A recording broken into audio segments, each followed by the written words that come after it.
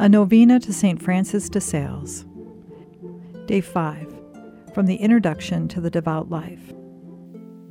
This poor life is only a journey to the happy life to come. We must not be angry with one another on the way, but rather we must march on as a band of brothers and sisters united in meekness, peace, and love. I state absolutely and make no exception. Do not be angry at all if that is possible. Do not accept any pretext whatever for opening your heart's door to anger. St. James tells us positively and without reservation, a man's anger does not fulfill God's justice.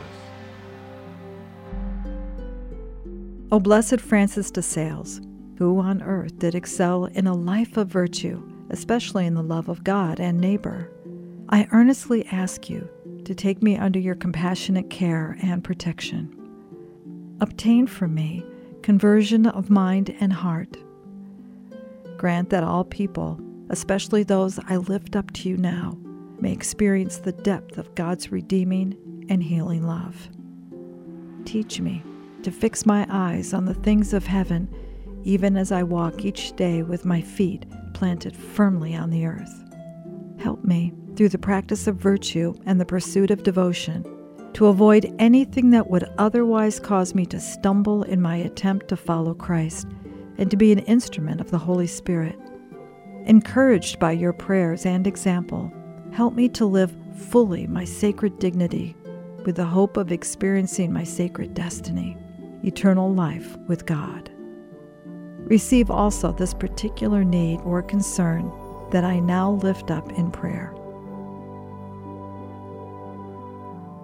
O God, for the salvation of all, you desired that St. Francis de Sales, preacher, missionary, confessor, bishop, and founder, should befriend many along the road to salvation.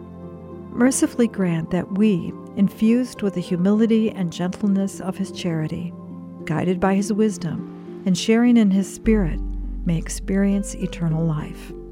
We ask this through Christ our Lord. Amen. St. Francis de Sales, pray for us.